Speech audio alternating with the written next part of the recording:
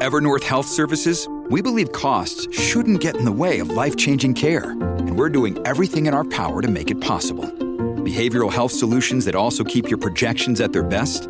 It's possible. Pharmacy benefits that benefit your bottom line? It's possible. Complex specialty care that cares about your ROI? It's possible. Because we're already doing it.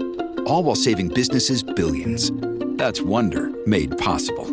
Learn more at evernorth.com/wonder.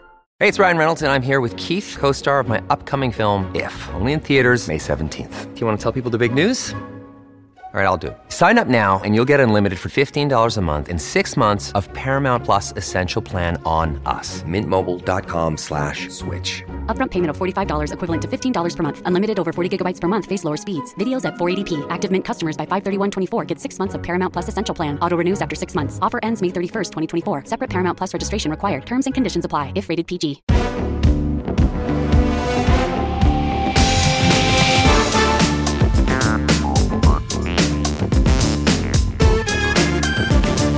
Hello and welcome to Start Your Week from the Bunker, your need-to-know guide on news and politics. I'm Jacob Jarvis, and joining me to assess the week ahead is Doomsday Watch host Arthur Snell. Good morning, Arthur. How are you? I'm very well, Jarv. How are you? Yeah, I'm good, thank you. Although, unfortunately, less good that we're going to have to talk about a story that we always have to talk about, which is the government not being very nice on immigration, as seems to be a default at the moment. So the migrant barge story is continuing to court controversy, and it seems that the government really just wants it to me, to be honest, for the most part. Does it actually look like people will be placed on the Bibi Stockholm barge this week? Well, it seems as though that point has been reached. You've had the immigration minister, Helen Dines, this morning saying that she's excited by this fact, which tells you a little bit about what goes on inside these people's heads. And there's been various other reports that certain individuals have received notification. So migrants currently in Britain have received notification that they're about to be transferred to the barge. So it looks like that particular sort of watershed is about to be reached. At the moment, do we know sort of how many people are going onto the barge? I don't know, to me, it doesn't sound like they're not going to fill it immediately, to be honest. So is it kind of, they want to just show the fact they are doing this, even if it's only a handful of people who will be moved onto it? Yeah, I think this is a bit like that flight to Rwanda, which at one point, was down to one person. Yeah. Obviously, I'm not saying that there may only be one person on the barge, but I suspect it'll be very few people. So the big debate around fire safety, and let's not forget, we had a situation where the Deputy Prime Minister of Britain last week was accusing the fire brigade of, just sort of acting as some kind of political outfit rather than, trying to stop people burning to death, which I think in the light of Grenfell, that's quite a take. But the fire safety concerns are likely to relate to basically to overcrowding. And if you imagine, if you had a barge with hundreds of people on, there's only one way in and out, in the worst case scenario of some kind of fire, that would be incredibly dangerous. Now, of course, if this thing only has a few people on board, then perhaps it's much less risky. When it comes to the safety side of things, obviously people like Robert Jenrick are insisting on it being safe. How much weight can we really give to that? Yeah, I mean, I think that the point here, there are so many similarities with the Rwanda policy that the point is to have a barge with some people on it. So they can say, look, we've got a barge. Barges aren't nice. These people are not allowed on dry land. And whether or not any significant numbers are placed on this floating vessel, that has any significant impact on the many thousands of people stuck in hotels, obviously is much less important. This is all about sort of representation and appearance. So when you look at this question around safety and all the other hurdles, it seems very clear that what's been happening is the Home Office has been pushing this nakedly political agenda, which is we have to have this thing that shows that we're being nasty to immigrants. And then the different bodies that exist to look after basically kind of regulatory adherence, whether we're talking about fire safety or healthcare or other questions like that, they're the ones saying to the Home Office, well, hang on, have you checked this? Have you checked that? And of course, given the toxic politics of modern Britain, the government's response is not to say, oh, how glad I am we have professionals whose job it is to look after, basic issues of regulation. They say, oh, this is the woke agenda preventing us from being horrible to immigrants. Well, yeah, I mean, I saw Oliver Dowden say over the weekend in a Telegraph piece that the howls of outrage over the situation should stop. But he cannot possibly want the howls of outrage to stop, can he? Surely this is exactly what they want. None of their policies work without there being some howls of outrage from people like ourselves. Oh, totally. And of course, if you're genuinely concerned about howls of outrage, which is an intriguing phrase if you keep saying it, then you don't write articles in a Daily Telegraph, do you? So, I mean, this is, as I say, this is all performative. It is not about dealing with a number of migrants in a certain place. It's about having a thing, which is like flying people to Rwanda, or like today's special story, flying people to Ascension Island. On the other side of things, what do you think to Labour's messaging on this? I mean, I feel quite a lot like I've had a lot of their serious medicine, and I would like some sugar now, and them start saying some stuff that I agree with. Yeah, so you've got Stephen Kinnock saying that they'd carry on using the barge. I mean, I think it's interesting, isn't it? Because on one level, you could say, well, obviously, if you elect a Labour government, and of course, nothing's set in stone, but that looks very likely given polls. If you elect a Labour government, things don't magically change overnight. And the problem of more than a decade of failed asylum policies doesn't fix itself overnight. No. So on one level, you can say, well, there's nothing to see here. But what's interesting, and I think what you're alluding to there, is the way that they appear to be slightly leaning into this. They're sort of, they want people to hear them say, oh, yes, we will still have to use the barge, where after all, what we're observing here is that the barge on itself really makes very little difference to the overall issue. So I think this is, if you want sugar, don't have Keir Starmer as leader of the Labour Party. Sugar was Jeremy Corbyn promising free everything forever. And, we saw how that ended up. I think there is this debate, and I do, being very old, I remember it quite vividly from the late 90s, around this idea that, well, look, if I'm 20 points ahead in the polls, surely we can actually articulate an authentically left-wing platform rather than go ultra cautious, sort of hover in the centre ground. But Blair didn't do it, and we could argue whether or not that was ultimately a success, but it certainly was a success in the 1997 election. And Starmer seems to be, in that respect, queuing quite closely to sort of Blair's model. Do you think Rishi Sunak, so he's going to be coming back to all of this, is he just going to wish he could stay on holiday doing Taylor Swift-themed spin classes forever, as he apparently did the other day? Yeah, well, I think, but before I answer your question, I just want to, who the hell goes on holiday and then gets up at 7 a.m. to do a spin class, let alone a Taylor Swift? I mean, what kind of a weirdo does that on holiday?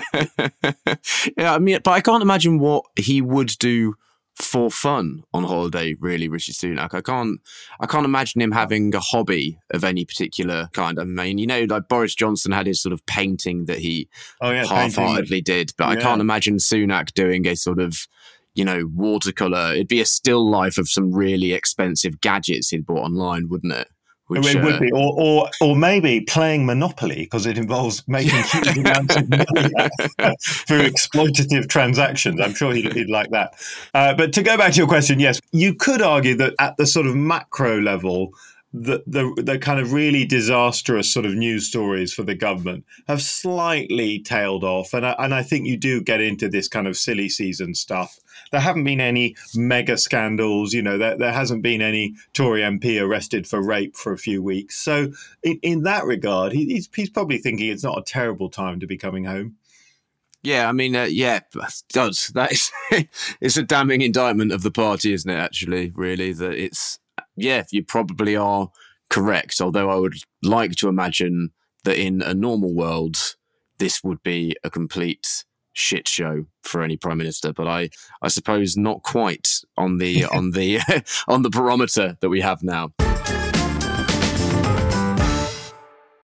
This episode is brought to you by La Quinta by Wyndham. Your work can take you all over the place, like Texas. You've never been, but it's going to be great because you're staying at La Quinta by Wyndham. Their free Bright Side breakfast will give you energy for the day ahead. And after, you can unwind using their free high-speed Wi-Fi. Tonight, La Quinta. Tomorrow, you shine. Book your stay today at lq.com.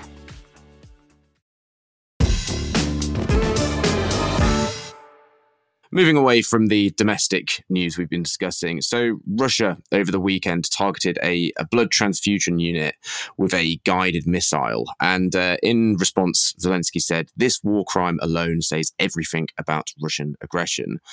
Arthur, what do we know about this attack? And at the moment, what are you keeping an eye on in the conflict and invasion of Ukraine?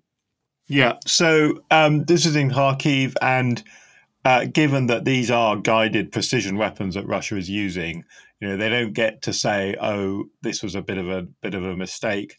And of course, they have struck medical centers before. They did it in Mariupol, famously. The maternity hospital; those awful pictures. And they did it in Syria repeatedly. So this is how Russia does war. It does it by exacting incredible pain on the civilian population that it's targeting. The wider context here, of course, you've seen Ukraine have a series of successful drone strikes, both on Russian land territory in Moscow, but also a big tanker ship, a Russian tanker ship in the Black Sea, around the area of the Kerch Bridge. And the Ukrainians are showing the Russians that with their increasingly sophisticated drone technology, they can reach Russian targets, whether it's at sea or on land. There's also two bridges onto Crimea, not the Kerch Bridge, but two other ones were hit yesterday. So Russia does have the need to continue to strike in its own, obviously, from their perspective, they have the need to continue to strike civilian and so-called soft targets in Ukraine because they have to sort of demonstrate that they can retaliate against these hits. Well, my fear is I see Putin saying, promising revenge for these drone attacks. It doesn't seem like he's exactly acting in a rational way as it is already. But how much more can he escalate what he's doing? Or is it becoming increasingly desperate because the resources are diminishing, and also it's been a pretty full-on assault already, hasn't it? Are we going to now start seeing more things like this of really targeting, the sort of things you simply shouldn't target in warfare? I think we will see that. I think, obviously, Ukraine has developed very sophisticated air defense. So one of Russia's problems is that the things that were getting through before aren't getting through now. You've got these Iranian Shahed drones, which right at the beginning proved quite effective from a Russian perspective. They're now almost all being shot down. Even some of Russia's supposedly cutting-edge missile has been intercepted. But still things get through, such as in these strikes. And of course, Russia can sometimes use artillery if they're within range. And Russia has, I wouldn't say unlimited, but very extensive artillery stocks. So I think the issue exists on both sides about whether or not you can sustain your reserves. And the Ukrainians are very dependent on, Western countries supplying them, Britain's Storm Shadow missiles being a well-known example, the US Patriots, all kinds of other bits of kit. And for Russia, well, they're less able to get foreign assistance, but they certainly have vast reserves, particularly of artillery. So I think for as long as both sides have things that they can fire into the air, that will continue to be a feature of this conflict. What do you think to Putin's kind of mindset at the moment? Does he just seem increasingly rash with how he's acting? And might that also explain his treatment of Alexei Navalny too? Because he seems to be not kind of secure in his position, post what happened with Wagner and then these increasingly desperate actions within the war. Does Putin seem vulnerable like that? And is that why he's also going to be cracking down even harder on any detractors that he can? Well, he certainly needs to demonstrate his strength, yeah. I think another thing that's important here, which is probably weighing on his mind, is China. So Saudi Arabia hosted a sort of Ukraine peace summit over the weekend, and it was Zelensky himself attended. Obviously, Russia did not attend, but it was Saudi trying to sort of be the diplomatic player, bridging the gap between Ukraine and the sort of global south countries. And very importantly, China attended this summit. Now, obviously, without Russia in the room, you could say, well, the summit is a bit meaningless. But the attendance of China at a forum where Ukraine is expressing the need to respect territorial integrity is a bit of a blow to Russia, because whilst China hasn't, diverged from that basic principle, they've certainly given the Russians, the belief that this so-called partnership without limits, that, China remains Russia's sort of one big friend in the international community. Yeah. So I imagine that Russia and Putin in particular feels very isolated. And of course, as you say, there are lots of internal tensions. Most recently, this Wagner mutiny, still, quite bizarre that the person who led a mutiny is apparently free to sort of roam around Russia, whereas Alexei Navalny, whose crime is to speak publicly in opposition to the leader of the country, finds himself in prison for decades. With the way that Russia is acting at the moment, how is the UK reacting to all of this? And are there any further developments in, sanctions or the ways we are pushing back against Russia or supporting Ukraine? Or has it kind of hit a point where it's, we are doing what we're doing and that's kind of staying at a level and that's about as much as we will do? In terms of the sort of military support, there's a debate ongoing about the Ukrainian would-be F-16 pilots. How will they be trained? And you've seen with this that the Americans were pretty reluctant for the Ukrainians to be offered these airplanes, and they basically said to European countries who are offering their older F-16s to Ukraine, they basically said, okay, fine, well, you need to train them. And this isn't a bad case study of where Europe does fall into the trap of sort of making these grand pronouncements, but actually is still over-reliant on America for all kinds of backup. And now that it's down to Europe to train these pilots, it's not 100% clear how that will work. On broader terms, there was a very interesting article, I think it was the week before last, in the New York Times about the degree to which you have these Russian oligarchs living in the UK who are sanctioned, but they then apply for licenses to allow them, living expenses. And that sounds sort of reasonable until you find out that these licenses allow them basically to live exactly the same lifestyle as they lived before, with, vast houses and retinues of servants and private jets and limousines and all the rest of it. And then you scratch your head and you think, well, what's the point of these sanctions? So I wonder if that's another area where, under political pressure, the UK might be able to double down a little. Seeing as in your last answer you mentioned America, let's turn our attention there slightly and talk about Donald Trump, unfortunately, as we always have to. One of those many characters that just simply won't go away. The drama surrounding him continues to rumble on. Is he due to get himself in more trouble because he just won't shut up over his social media posts? It seems very likely. And of course, he's effectively kind of threatening witnesses. And any normal person who has been arraigned before a court is under very heavy restrictions. And, the risk of contempt of court, you can be thrown in jail.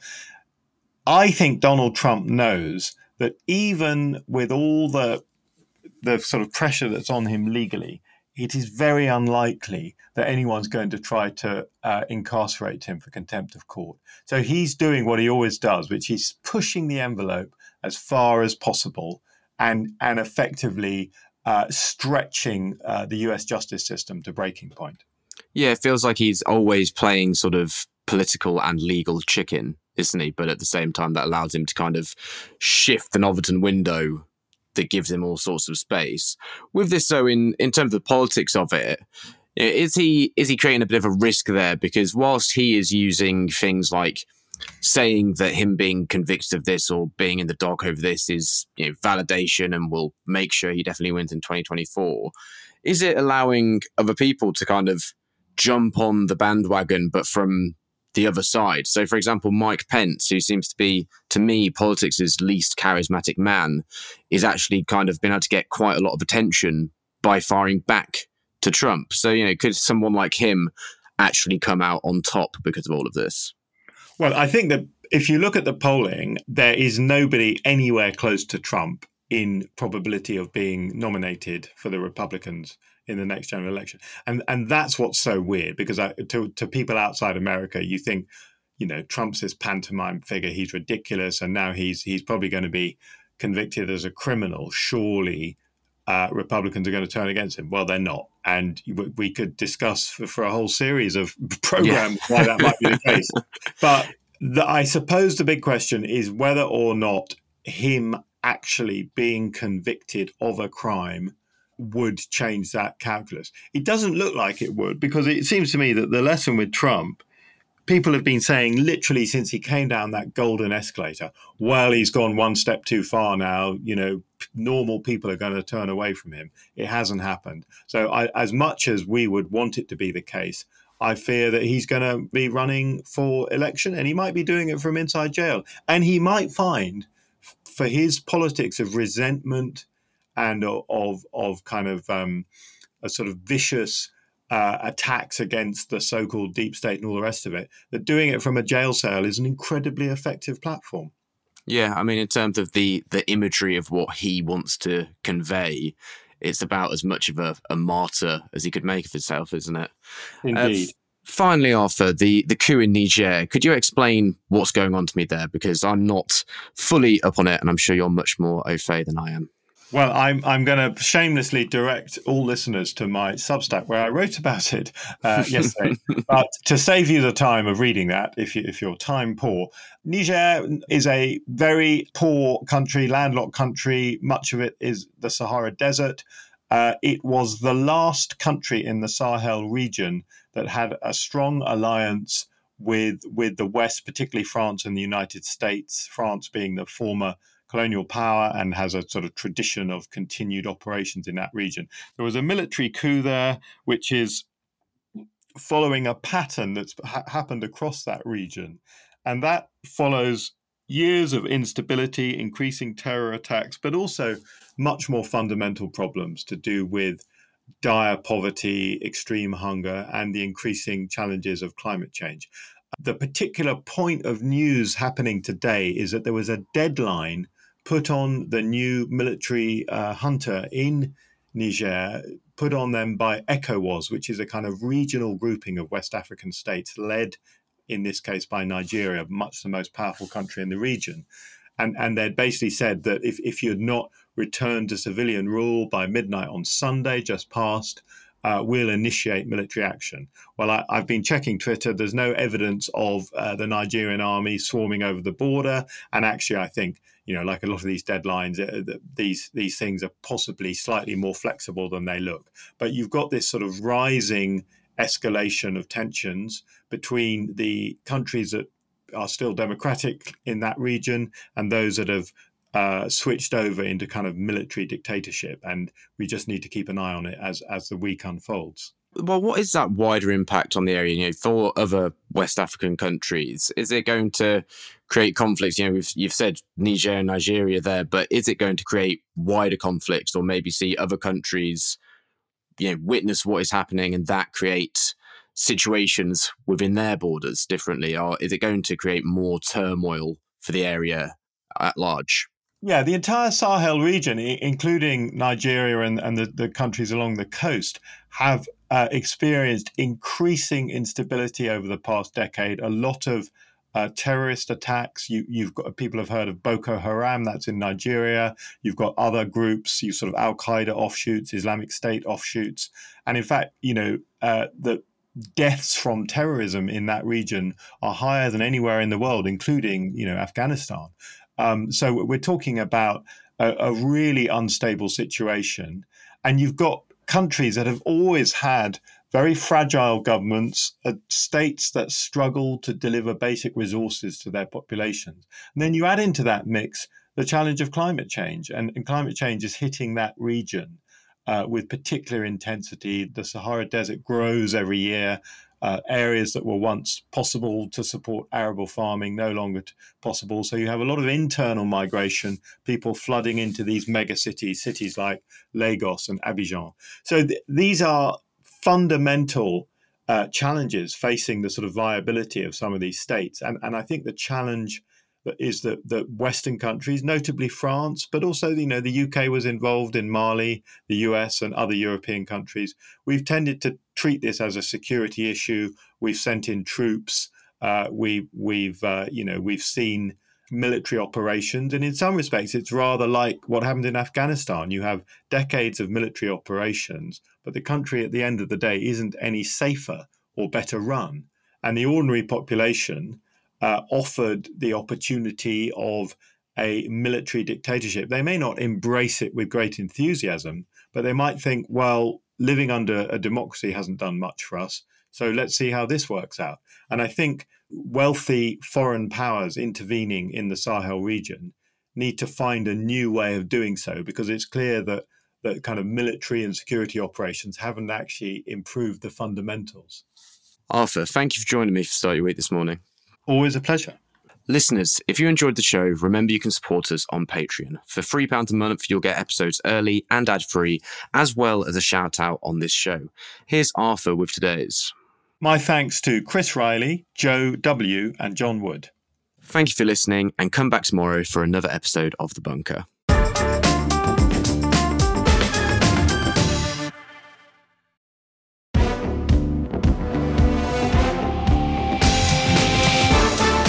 Start Your Week with The Bunker was written and presented by Jacob Jarvis and Arthur Snell. The producer was Kasia Tomaszewicz, with audio production by me, Simon Williams. The managing editor is Jacob Jarvis, the group editor is Andrew Harrison, with music by Kenny Dickinson and artwork by James Parrott. The Bunker Start Your Week is a Podmasters production.